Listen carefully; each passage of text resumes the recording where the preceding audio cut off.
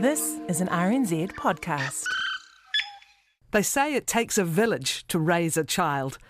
I'm Catherine Ryan, and here we draw on my conversations with experts on 9 to Noon to help you navigate family life.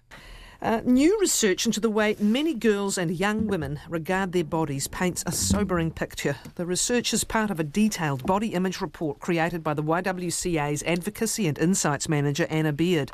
72% of young people surveyed reported feeling negatively about their appearance at some point in the day, and for a quarter of them, it's an all-day feeling. 2/3 of them avoid activities when they don't feel good about their appearance, mostly sports and social situations. Anna Beard says there needs to be a nationwide change in how we talk about bodies, diet and fat, especially to young girls. She's with us to discuss the report, its recommendations, and she has a range of do's and don'ts for parents. Kia ora, Anna. Kia ora, Catherine. So I outlined some of the highlights. Where did you source this information from? Well, there was an enormous amount of desk research done. Most of the research comes from overseas. There's a dearth of really targeted research on how body image affects young women or anyone in New Zealand. But there is some significant New Zealand research, and along with that we did the survey that you spoke to, community consultation with young women and representatives actively working in the body image space in New Zealand. What stood out to you as most alarming? Well, the idea that that body image is not a big deal anymore, and that's why the title of the report is why should we still care about body image? We've been banging on about it since the 80s, and globally it's getting worse, and that doesn't do well for young women's or anyone's mental health at all.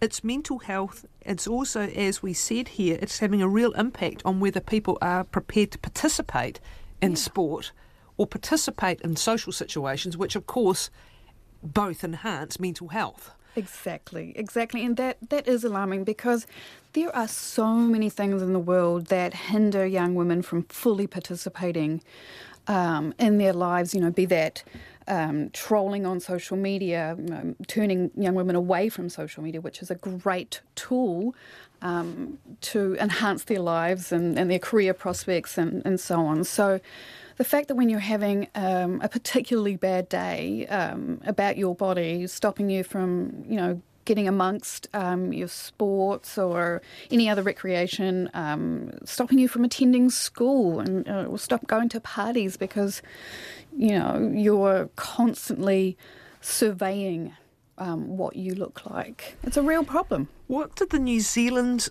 people you surveyed say? I'm reading here 3/4 of young New Zealand women felt negatively about their body daily. Mm-hmm. So they had a moment at some point where they looked and said, I don't like this or I don't like that.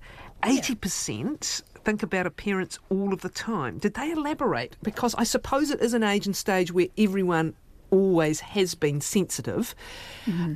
But did they elaborate at all on the negativity and just, how onerous or serious it was? The small survey that we didn't allow for a lot of qualitative work. It was just to get a kind of a slice of these key points. But other research has pointed to, we live in a world that is primed for body obsession. Social media has us trapped in this validation all around images. We're bombarded by those unrealistic and unattainable body image ideals. We have these massive industries that really do profit off of us feeling terrible about our bodies. That's where their bottom line is, and it just all trickles down. I know there's a lot of surveys here, some New Zealand-based. I know there's been the Graham Dingle Foundation report. Mm-hmm. There's been the Youth Wellbeing report from 2018, yes. Girl Guiding New Zealand report. So you've got some snapshots. Yeah. From what you've seen, particularly from the New Zealand research, but informed by international research, when does this really begin to kick in? As I said, that awareness and judging of oneself against others starts very young in life. But when does this, from the external signalling or the external stimulus, when does this really typically become a big deal? Well, I think it becomes more of a big deal when I was thinking age-wise more. Yeah, so there's been some really shocking research done where it's found girls as young as 3 thinking negatively about people in bigger bodies. Another research study found 5-year-olds expressing dissatisfaction with their bodies and displaying awareness of dieting as a means of weight control. But I think that just goes to say how quickly girls learn that their appearance is being closely monitored and sets them off on this long lifetime journey of body objectification. But it's really when they're hitting puberty that this really kicks in and becomes a huge problem. Because the body changes, it's supposed to change, and therefore you become very sensitive to what others may say, or from the incoming stimulus from social media or from media in general. What is your advice then for the do's and don'ts for parents or for other carers of and people who care about young people to, there's this what you say and there's the what not to say. And both are important. What are some of the key things you can... having the conversations matter. Speaking positively matters. Mm-hmm. What's shown to be effective as opposed to ineffective in what you say? Right. And before I go into that, it's really important to remember that it's not all your fault, parents. We all have our own body image concerns.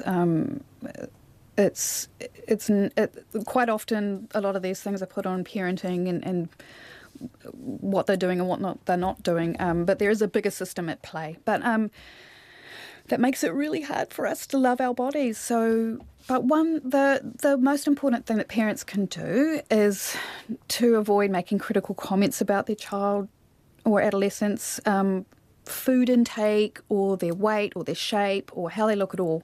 There's a really great quote that we had from Genevieve Mora from I Am Hope, and she says that we don't talk about appearance at all, don't comment on anyone's appearance at all unless it can be fixed in 3 seconds, like food in your teeth or toilet paper on the bottom of your shoe.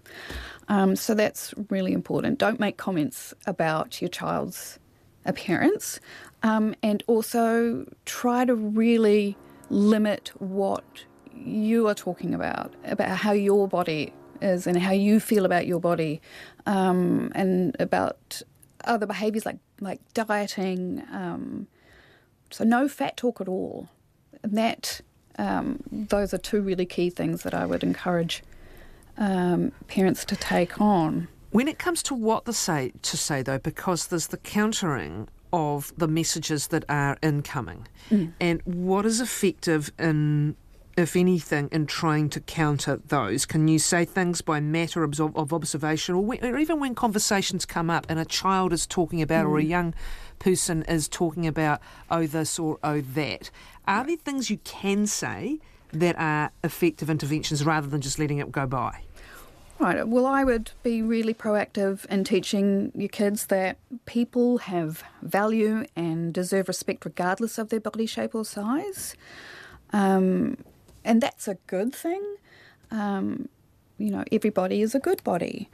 And it's also important to support kids to express emotions and communicate their feelings about their own bodies, and to help them develop strategies for coping with comments about appearance. How can that go? Because they will come and they can wound. And I often think sometimes the first time a comment comes, it completely wounds because it punctures someone straight away, and then they begin to fixate. So when something like that has happened to a young person, perhaps for the first time, again, what kind of conversations can you have that reinforce the positives about the amazing bodies we all have, while accepting that they will be sensitive to feedback from peers or from others, actually, often from a family member who just shoots off at the gob, not knowing any better. Yeah, exactly. Along with other mental health issues, it's really important to just keep that conversation going, and let your children feel those feelings, and they're allowed to be hurt by those comments. They're horrible. So don't dismiss them and say, oh, don't bother about that. Actually acknowledge that that's what you're feeling. Exactly. And just to keep those communication lines, and maybe, do some brainstorming about the types of things you can say instead, ways to turn the conversation away from those types of comments. But just to really keep that conversation. Like, what's really important for parents is to spend time with your kids, show affection, away from screens, and just be there. I am curious as to whether schools are, as a matter of activism almost, addressing some of these issues in their health curriculum or whatever. You will often, we have got a very engaged and proactive generation of young people coming through who are taking on a lot of stuff head on and saying, we're over this, we're not having this. And is it making its way into health curricula where, and a bit like the anti-bullying programs, people are calling each other out? Yeah, I don't think so. I have an 8-year-old son, and the things that he comes home with are, well, they're disappointing, and they're the same things that I used to hear in primary school all those years ago. There are some really great resources out there for teachers around body image, but they're not a compulsory element of what is taught in schools, and it's usually one of maybe 8 to 10 different topics that health teachers can choose. What we'd really like to see is body image is made a whole school kind of approach, and that it's spread into lots of different subjects. That the school environment is taken into consideration. The posters that are on the wall, the types of uniforms that are available. Because, the gender binary does really bring up a lot of body image problems for the kids out there that don't ascribe to a certain gender or not. Things like fitness testing and weighing kids and teachers' commentary themselves on bodies. Thank you. There's lots to do, exactly. Yes. Thank you very much, Anna Beard, who is the YWCA's Advocacy and Insights Manager.